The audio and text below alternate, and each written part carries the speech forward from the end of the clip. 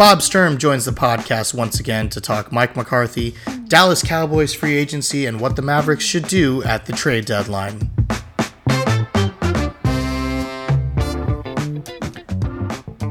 Hello there. And welcome to another episode of Metroplex Mania. As always, I'm your host, Shanavaz Makani. Metroplex Mania is brought to you by the Blue Wire Hustle Podcast Network. I'm joined once again by the co-host of The Hardline on 1310 AM 96.7 FM, The Ticket, Mr. Bob Sturm. Bob, how are you, my friend? I am doing fantastic. I'm a little angry. I saw you were in Lubbock last night and talking about, tweeting about the Tech and UT game. And as you know, I'm a former Longhorn, so a little upset that you had a lot of fun at that game, sadly. Well, I must correct you. I was only there in spirit. I was by the channel, and I had some friends there, so I might have looked online like I was actually there, but I was just passing along my buddy's stuff. So I was merely on my couch, sir. There you go. I mean, good game for Tech fans, not so much for us Longhorns. Well, I'll be honest. Anything that can make me care about college basketball on February 1st is a big deal. So props to the storyline writers, because that was a good one. Yeah, they did a good job of propping that game up as something more than it probably needed to be. I mean, early February, like you said, early February games, early Big 12 kind of, match up there. We don't really look at basketball till the end of February into the tournament, right. And then anything can happen, right? So, sure. We'll get right into it, man. I mean, I know last time we talked, last time I had you on the episode, I think it was right after the Cowboys and the Patriots played, and we were kind of looking at what the ceiling for this team was, and going into January, was Arizona kind of that one tough matchup that's really going to dictate what happens with this season. And before we get into my thoughts on that, I wanted to know from your perspective, is there more disappointment now seeing how poorly Jimmy Garoppolo played against the Rams as a Cowboys fan? I mean, are you sitting there like, we would have had a better shot, or Dak wouldn't have maybe made those same mistakes that Jimmy Garoppolo made? Yeah, I mean, it's all degrees of disappointment, right? Because 14 teams go to the playoffs. I say this quite a bit, but I don't know if I could stress it enough. When you have 14 teams that go to the playoffs and 13 that go home sad, it's all degrees of expectations and meeting those. And obviously the Cowboys didn't come close on that front this year. I don't know if it makes anyone feel better that in Kansas City, Andy Reid and Patrick Mahomes are both being looked at right now like, what the heck? Mm-hmm. How do we lose to that team in that situation? It makes no sense. We have wasted a chance of a lifetime. And then over in San Francisco, when they have a chance to go for it on fourth down with the Super Bowl on the line, and really more importantly to that, they have a 2nd and 1 and a 3rd and 1 before they even have to decide about the fourth down with the game on the line in Rams territory, and they kind of blew it with their best pitch, their ability to run the ball and their ability to bully you as a defense. The 49ers sort of got timid at the last second, and they didn't execute well. And then, of course, that last drive was a mess, and sandwich in there is dropping a fair catch interception from Matt Stafford. So I say all that to simply remind people, whether it's Green Bay or Kansas City or San Francisco or you name it, Tampa Bay, you just start going down the list of all the teams that feel either similarly to the Dallas Cowboys or worse because they actually were closer to the dream. It's the nature of the beast. So it's a long way of saying, of course, the Cowboys should be very disappointed. But if you make the playoffs, you're setting yourself up for a real day of reckoning that the percentages say won't turn out very favorably for you most years. So you dust yourself off, you make the changes, and you get back up on the horse, because that's what we all do. It seems like, and it may be just because we're the Cowboys and because we're quote unquote America's team, whether you want to believe that or not. But you see clock mismanagement like what Andy Reid did in the KC game, right, with the calling the timeout before he challenged the play, and then even the poor play calling that Tyreek Hill, what was it, like at the end of the first half, that really, they're trying to get in the end zone and Eli Apple comes up to make the stop. It seems like the Cowboys, and especially Mike McCarthy, is always criticized a lot more for clock mismanagement, the same way Jason Garrett was, versus when other coaches make the same mistake, they're kind of given a referendum and they're kind of like, it's okay because they're, a better coach per se. Yeah, I wonder if that's just our position, our spot here as two guys who covered the Dallas Cowboys. I submit if you and I magically, relocated to follow the Chicago Bears or the Seattle Seahawks, or you name the team, I bet you we would feel the same way about that situation. And basically what it means, and this is, by the way, this is why I highly recommend to people to follow more than one team really closely. I'm not saying you'll ever love any team like the Cowboys, but follow a team super closely, read and hear what's being said, and more specifically, notate every single time that coach makes a questionable decision that you don't agree with strategically, and that quarterback misses a wide open guy, and you're so frustrated. If you do that, obviously what that's called is just a more balanced perspective, because I hear all the time that Dak gets nitpicked more than any other quarterback, and the Cowboys coach gets nitpicked more than any other quarterback. That's true in the Cowboy galaxy, but I think if you go over to this place or this place, at least those who have not climbed the mountain. Now, obviously, once you do have a parade and once you do win a Super Bowl like Patrick Mahomes and Andy Reid, I would assume you have earned yourself the little bit more benefit of the doubt. But as we've seen with Mike McCarthy, even that runs out. Mm-hmm. And so the Cowboys are an extremely high visibility team. There's no doubt about it. We can't explain it. It's a weird deal where no matter how little they are relevant in January, they are the most relevant team from September to the end of December every year. And it's almost like the drama feeds the drama. So I don't think Mike McCarthy is half as bad at decision-making as your average Cowboy fan does. And I have followed every snap of his coaching career in both cities.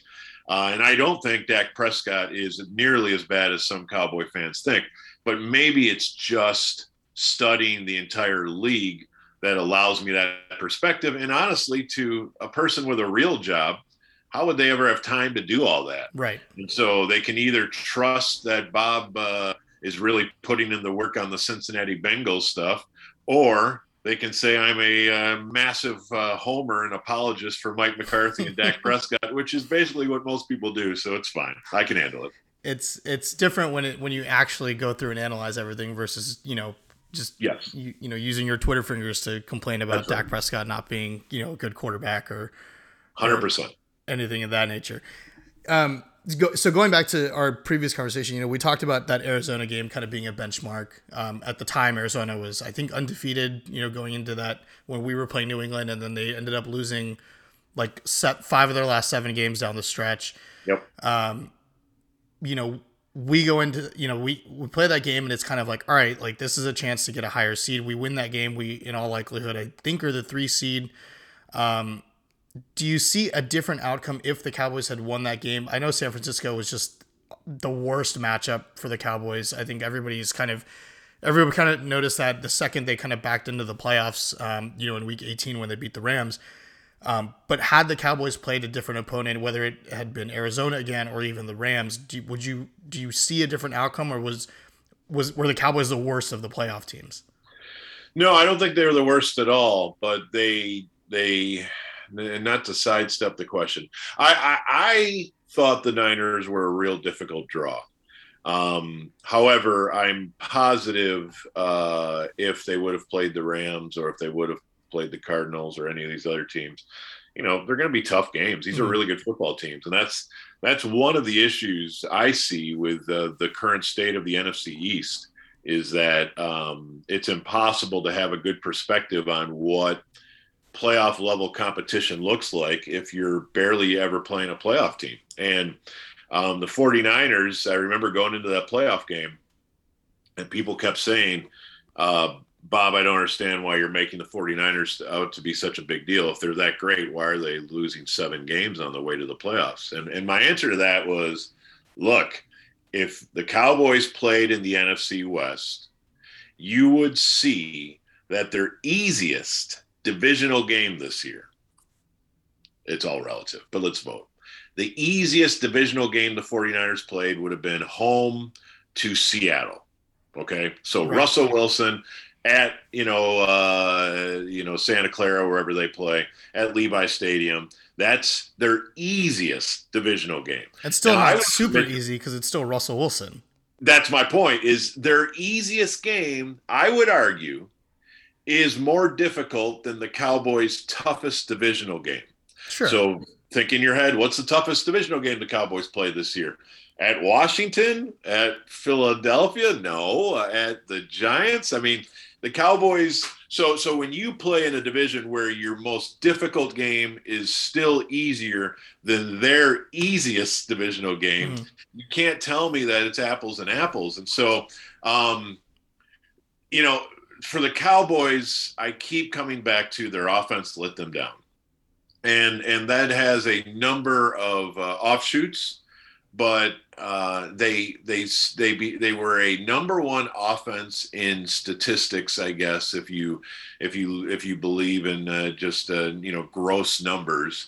But they just didn't have enough solutions to some of the most basic questions. Now, it's okay to understand that it's not just the Cowboys. For instance, the Kansas City Chiefs have an offense that any one of us would trade everything to get. Like if you said right now, give the entire Cowboys offense and the next 3 years of draft picks to get the entire Chiefs offense in here, I would make that trade. I would have no problem making that trade. I now have Pat Mahomes. I now have Kelsey and Joe Tooney and Tyreek Hill and all these guys. I am fine. Let's do it. Well, if they are that significant of an upgrade, then why did a 3-man rush, drop 8, Bengals defense in that second half make the Chiefs look completely powerless? Now, was that a fluke? Probably. But did it happen in the highest leverage game of their season at home with an 18-point lead? It absolutely did. And so football is hard. And for these elite offenses, what we are seeing is the league is now, and it's all cyclical. We've been sure, here before. Of course. Yeah. But the league is now saying, we're not blitzing you, man. We are not blitzing you. In fact, if we do, Matthew Stafford is going to burn a cover 0 blitz in Tampa Bay at the end of that game to win the game. I can't believe they left Cooper Kupp single. I'm still 2 weeks later, and I'm like, why? Like, why would you do that? Exactly. Todd Bowles is great at what he does, but that one is going to stay on his resume for a while. I don't get that call, and I argue that might have lost them their season. And their quarterback, maybe. Yeah, exactly. And so, when you look at it from that perspective, you see the entire league is now saying, we're going to rush you with 3 or 4, and we're going to drop 7 or 8 into zones. We're not going to play man. We're not going to blitz you. The more we go down this road, we're going to try to find positionless defenders who are all very similar. They're not all going to be corners, but they're also not all going to be linebackers. We're going to try to almost find 8 safeties who can cover, or 7. We're going to put them all on the field. We're going to play dime against you. And we're going to try to make the holes in the zone as small as possible with as athletic as possible defenders. And now you, Mr. Offensive Coordinator, who everybody says is the next genius, figure it out. Figure out a way to beat us. Mr. Quarterback, you're going to have to be patient. You're going to have to understand that this is small chunks, but we can't go broke taking a profit. And I just don't understand why the Cowboys didn't have any better answers than they did. And that's one thing I really want to dig into here in the offseason in my study, is just kind of look at, Dak and this offense against heavy populated zones as the season went on.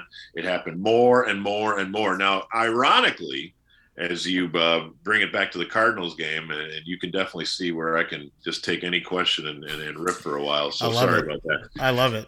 But the Cardinals did blitz a lot, and the Cardinals, did try to do some exotic things, but more than anything, I want to go back to, let's say, the Denver game or the Kansas City game, because as you go down the schedule, you see some teams played a lot of man, some teams played no man, some teams blitz, some teams didn't. The Cowboys struggle with all of them, but I do think their biggest struggle was figuring out how to use their weapons in the most efficient way to put drives together consistently against defenses that, for lack of a better term, were good defenses. That's very vague and elementary descriptors, but I'm going to use it. They're good defenses. And when you're not playing bad defenses, they can run any scheme you want, and they're going to challenge you. And so we saw Aaron Rodgers succumb to a zone from San Francisco. We saw Patrick Mahomes succumb to zones against the Cincinnati Bengals. We saw Dak really struggle against these zones, and there just wasn't enough solutions built in.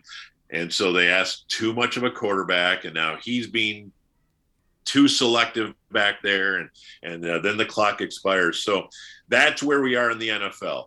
You have figured out how to bring the spread to the NFL. Now we're going to figure out how to slow you down and make you work for everything. And I just thought that Kellen Moore really, really failed in those 2 January losses to Arizona and to San Francisco. Now you may say, well, didn't Dak fail? Yes. Did Amari Cooper fail? Yes. Did the offensive line fail? Yes. So it's not just Kellen Moore, but it's his baby.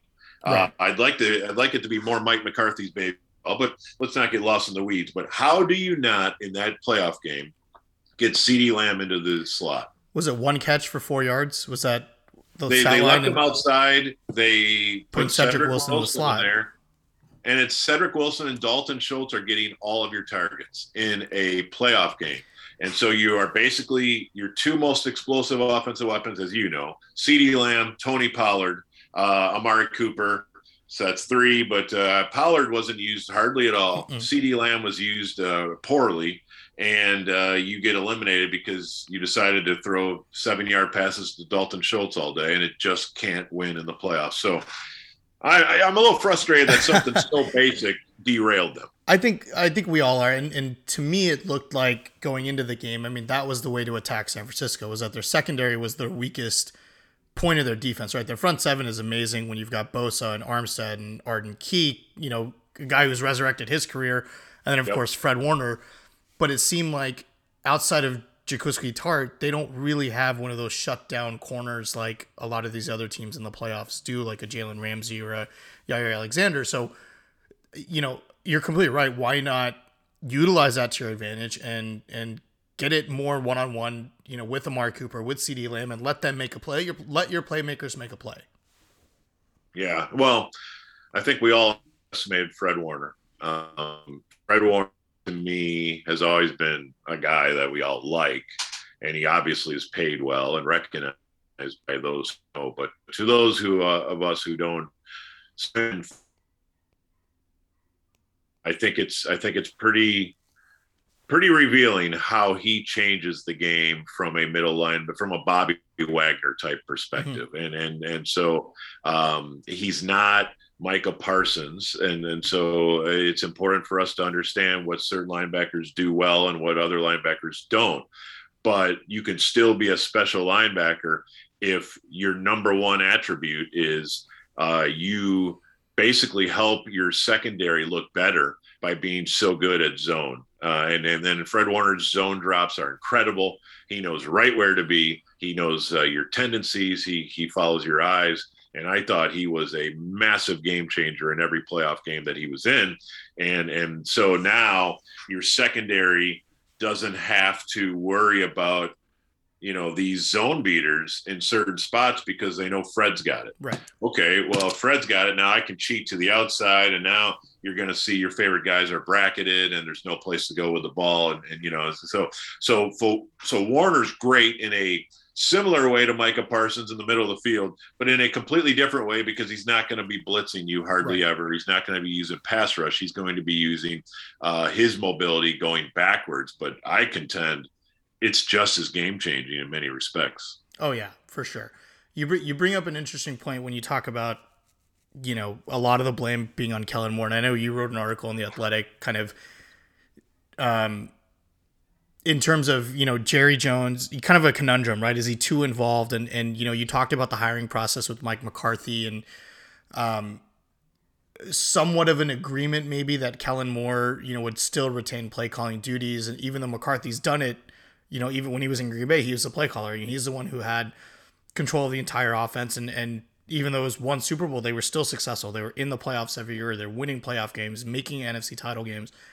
Are there too many cooks in the kitchen? I mean, to use a really lame analogy, but Yeah. with, Kellen Moore is this wonderkin that Jerry wanted to retain, didn't want to lose him, like he lost Sean Payton, like he lost, other folks on the coaching staff. Is that kind of where the issue was, or, can you talk a little bit more about that? Yeah. Well, I mean, first of all, it's largely speculative. So I wasn't in those meetings, and they are absolutely not going to reveal to us the details of those meetings. But I do know Mike McCarthy well enough to remember late in his Green Bay tenure, he said one of his biggest mistakes was giving up play calling, and he would never do that again. And of course, he's come here and he's acted like there's nothing he's less interested in than play calling. It's unfair to Kellen Moore. The guy who installs should be the guy, on the play sheet. And all that's fine. It just doesn't sound honest, unless you were paid under the condition that if you want this Dallas job, well, here's the way we're going to frame this, and can you comply by all this? And he said, yeah. And we all make decisions. When we take a job, there are certain things that they're going to be like, look, you're going to have to work 2 Saturdays every month. And you're like, oh, well, I guess I want the job. So, okay. And so while I'm speculating, I guess I don't have a better explanation as to why McCarthy seems so out to lunch on these massive offensive problems. Now, I'm sure he's not, but it is a weirdness to his distance from Kellen Moore. And then if you want to make it really weird, and I don't think this is crazy to connect these dots, everybody on the outside is suggesting until about a month ago that the most likely person to take your job, Mike McCarthy, if you're unsuccessful, is Kellen Moore. Right. So if you're now at work and you're saying, okay, I agreed to this condition where this guy does something I'm really good at, and then you hear in the break room that, hey, did you hear who they're talking about as the next guy to be in your job? It's that same guy. So you want to make things nice and awkward. And my point to saying all that is I can't swear this is exactly how it's going down this time, but we do have enough evidence to the normal Jerry Jones football operation that we know through history this is how it's happened time and time and time again. And so undercutting your head coach, making him take an entire staff of the previous coach so that there is almost no loyalty amongst his assistants. Hiring an offensive coordinator before you hire a head coach in one of the daffiest ownership decisions in football history. I mean, you just keep going down the line of all of these things that we do have documented. I don't think it's too much of a stretch to say that same guy may have been guilty of tying his coach's hands behind his back, despite that coach possibly knowing exactly how to handle this. Maybe not, but possibly knowing the answers to many of these questions that your young wonder boy offensive coordinator clearly doesn't know the answers to at this point of his career, which, by the way, is normal.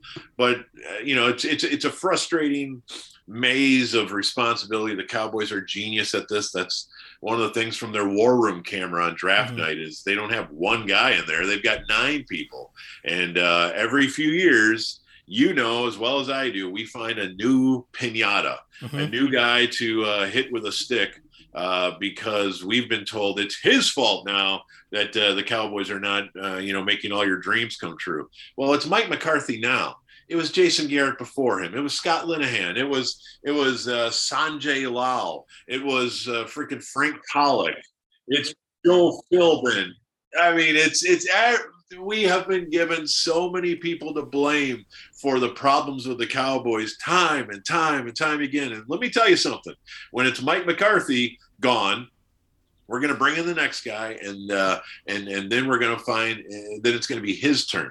And it's never the architect who we blame for the build. And I guess in my moments of frustration, you can sense that I'm about done falling for the banana in the tailpipe yet again, because I think when you start to see patterns from decades of this, you do see the commonalities, and I know it's frustrating to Cowboy fans not to have a easier solution to all of this, but gosh, at what point do we just say, I've seen this episode before, I know how it ends, guys? And the worst thing, it's never going to change, right? I mean, it's, Jerry's not relinquishing control anytime soon. I mean, until, right.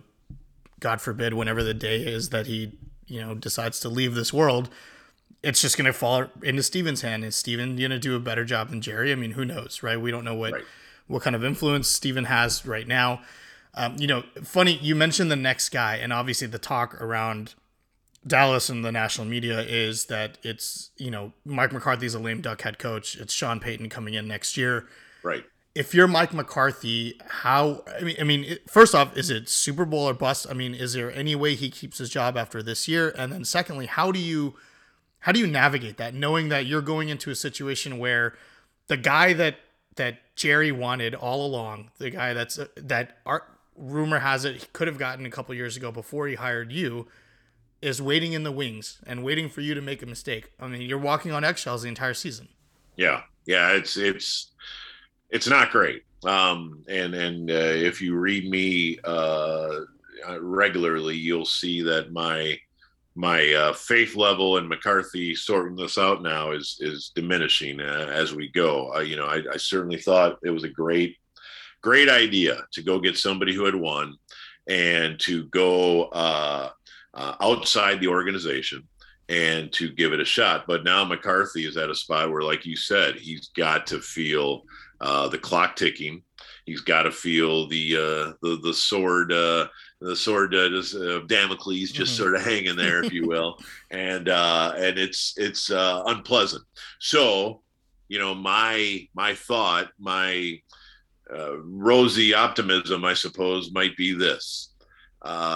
Late in games, sometimes you get an extra down because you realize that I need to go for it on fourth down. I've got nothing to lose. And we might be at that stage of the game for Mike McCarthy. And the reason that's important to me is when you stop protecting a lead and you start attacking, knowing that it's time to, I got nothing to lose. Let me go after it. I'm going to start going for it on every fourth down. That's not to say in-game fourth downs. So I don't want anyone to misunderstand me. He goes for it enough. What I'm saying is he needs to treat his spot as Dallas Cowboys head coach more as I've got nothing to lose. They're going to fire me if this doesn't go right. So let me take more ownership of every decision. And what's the worst that can happen? They fire me. Okay, well, that's going to happen anyway if this doesn't work. So let me take more responsibility of this offense. Let me have more of a vote on Ezekiel Elliott or Tony Pollard in the backfield, or who's my left guard or who's my right tackle. I'm not saying that all that comes from Jerry and Steven. I am saying a lot of it does. And what I've seen these last 2 years is a very compliant Mike McCarthy, which frankly, I don't recognize from Green Bay. He wasn't compliant all the time. He was brooding. He was insistent that it has to be this way. And it eventually made him feud with a very famous quarterback that slit his throat. Okay, fine. But now you're here. And now people think you're a complete buffoon because of all these game management things that get hung on you and all these, this lack of delivering in a playoff spot. Well, if either it's on you or it's not. And so if it's not on you, which I guess his press conference was pretty much, I'm not touching the offense. Right. Okay, well, that doesn't make any sense. Why are you even here? Like, isn't that your specialty? Like that's you were brought in to help Dak and to help this offense. From Joe Montana with the Chiefs all the way through his time at all these spots with Brett Favre and Aaron Brooks and Aaron Rodgers and all these guys that Mike McCarthy's had a hand in making play great football. If you're not here to sort the offense, why were you hired? And so I would like for Mike McCarthy to go out in a blaze of glory in 2022 and take ownership of this stuff, insist on things, grab the play sheet if you need to, grab your special teams coach if you need to, and say, knock it off, be the head coach. Sure. And I realize that as the Cowboys ownership family does not like hiring head coaches to be the head coach. That usually puts a friction level between them. But I would say you got the job.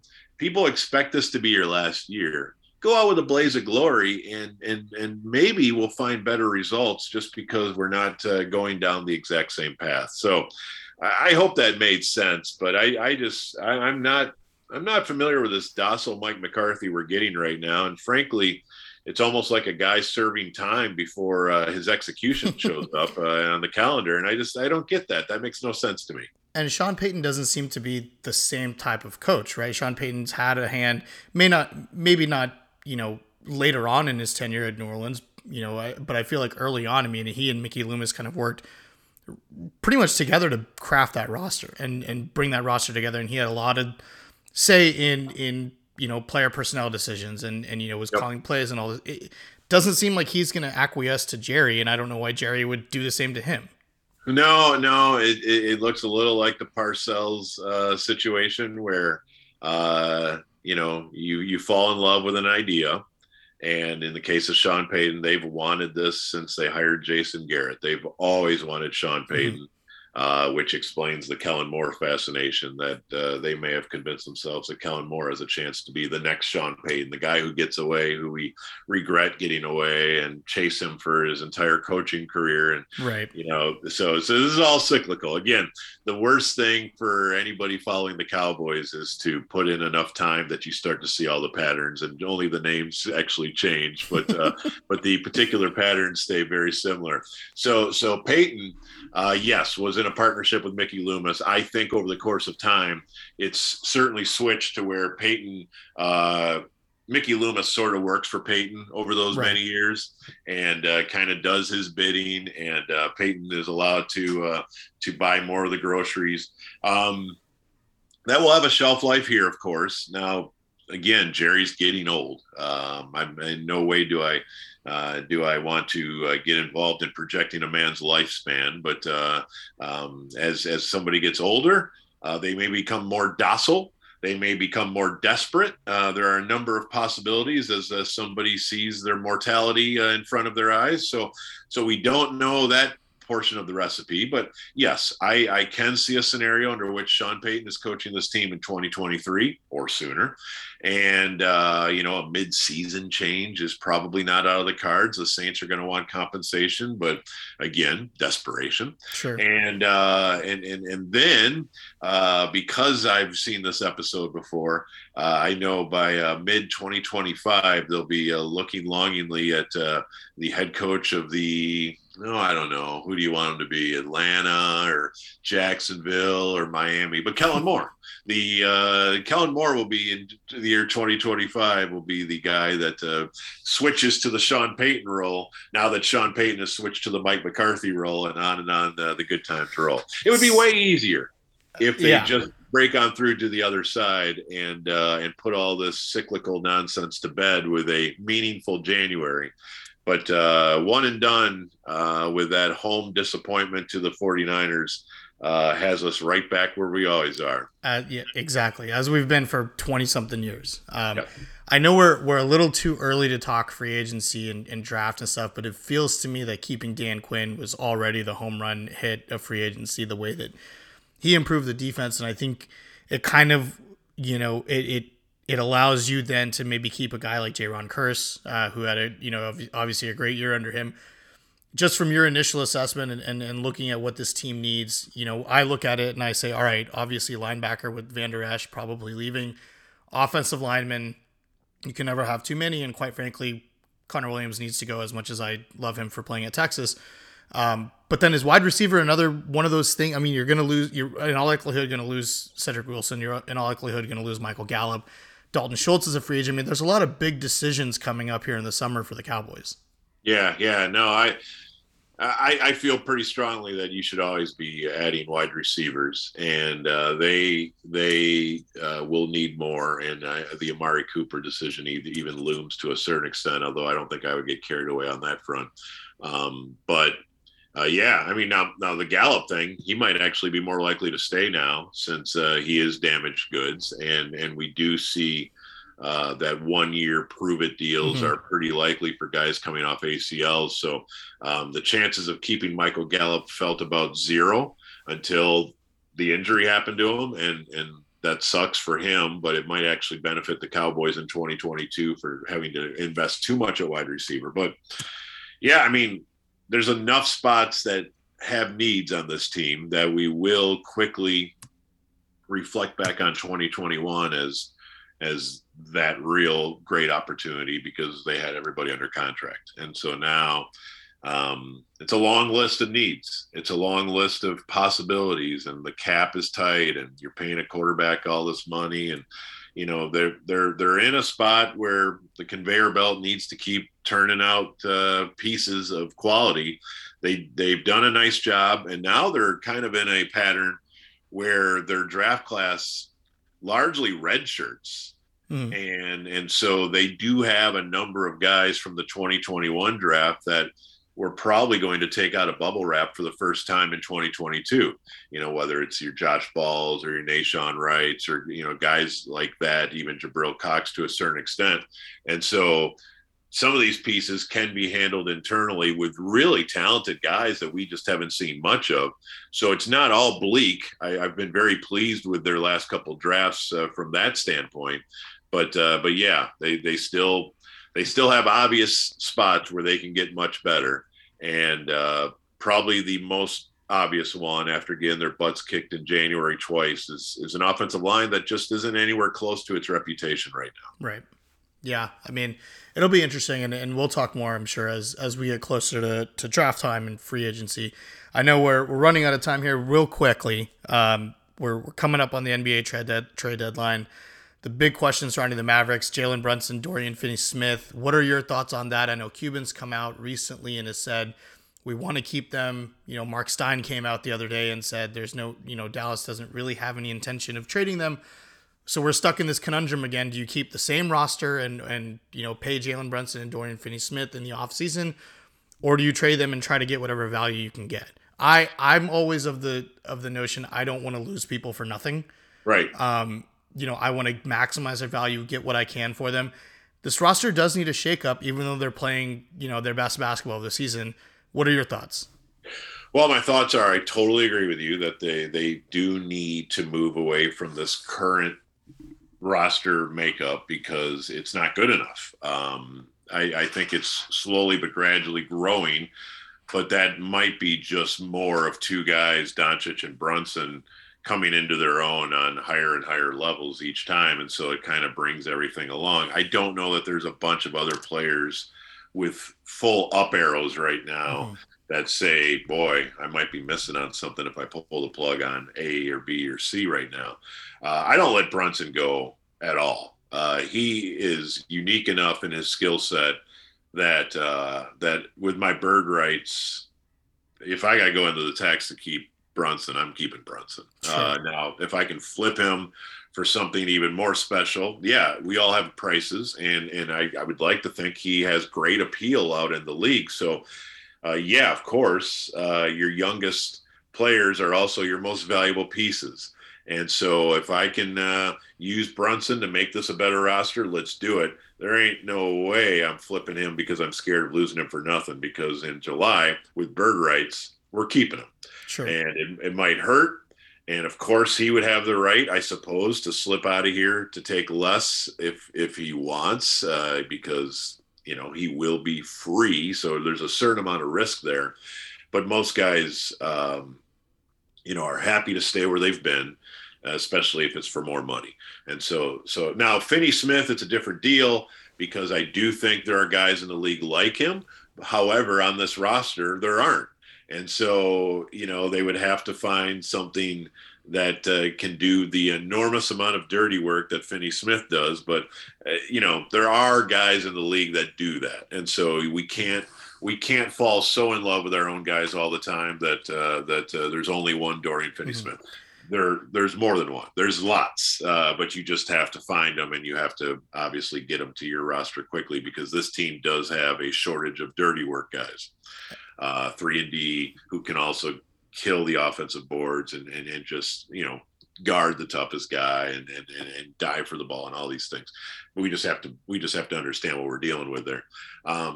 But I'm not going to break any new ground by saying this whole thing hinges on the ability of KP to stay healthy. Sure. And once again, just like the Cowboys, we're right back where we always are, right? Because another week of knee soreness for what else is new, right? Just when the ball starts going in the right direction, we have to hear about knee soreness again, which is a real deal, and it sucks. And it's probably why he was available in the first place, just because another team is like, we can't play this game for 10 years. Let's flip it and look for something else. You think with his improvement, especially on the defensive end this year in Kidd's system, I the more and more I think about it, I think the Mavericks were at least thinking about, or at least trying to flip him at the deadline next week. And then this knee soreness and also Tim Hardaway's injury, I think just kind of threw a wrench into everything. So now it's kind of like, all right, you know what, let's just stick with what we have and reassess this next year. We'll make maybe a minor move here and there, get Dragic on the buyout market, and then kind of see what comes up over the summer. Yeah, no, I don't disagree with you at all. I think that's a well put synopsis of where they are right now. It's a series of things that are all happening together that kind of put them in a spot where if they could figure out something great, that's awesome. I just don't know what that would be, and I don't know how realistic it is. So you hate to run it back over and over again. I set 2 goals for this Mavericks team this year: 50 wins and get out of the first round. And those are both sort of still in play. And honestly, 50 wins isn't really an arbitrary number as much as it is I'd like to get home court in the first round, sure, which is probably unlikely given the current circumstances, but also not impossible. They're in play. They're a fun team, and they are making progress, and they are very good. But it does feel like they're probably a major step or 2 away from being in that top bin where we want them to be. Yeah, it'll be interesting to see what happens, and then as we get into the summer, I feel like the Mavs have a chance to get a top 4 seed, get that home court, especially with the way some of these injuries are happening. Yeah. It'll be interesting to see. But Bob, I really appreciate you coming on, man. It's always fun. It's always fun chatting with you. Absolutely. I enjoyed very much. Let's do it again soon. Fantastic. One more thing. I know you talked about it on the ticket last week. Now that football's over, I know you and the family are starting to find new TV shows to watch, kind of new things to enjoy. My wife and I are trying to find some new stuff. So I know you're a big Yellowstone fan, but what else is out there? What else do you recommend? Well, I wouldn't say I'm a big Yellowstone fan. I've watched every episode, but it's irritainment for me. So I just want to say that. But really love, of course, like everybody, love Ozarks. There's a documentary I just watched that I'm obsessed with called The Alpinist on Netflix. We watched that. It's insane. It is insane. Ridiculous. Okay, so if you're on that one, then that's great. And then I've found myself wandering over to shows that make me laugh quite a bit recently. So I've been diving in. I had never went through Always Sunny in Philadelphia and The King of the Hill because it's so very Texan and I'm not. And so I'm enjoying all those things. Arrested Development is a show that we love. We're always big. A classic. We're very big Jason Bateman P1s in our house, I guess. We just think he's great, I guess. And what else are we doing these days? I don't know. I mean, I'll figure it out. But now I'm diving into all these draft prospects. So aside from my trips to 22-minute sitcoms from time to time, Goldberg's not bad. The new season of Curb, not bad. So I'm just making my way around stuff that makes me laugh. There you go. Hey, love it, man. Thanks, Bob. Appreciate you, buddy. My pleasure. Always fun to have Mr. Bob Sturm on the show. Thanks again for listening to this episode of Metroplex Mania. As always, I'm your host, Shanavaz Makani. Please be sure to subscribe via whatever platform you listen to. And until the next episode, talk to you later.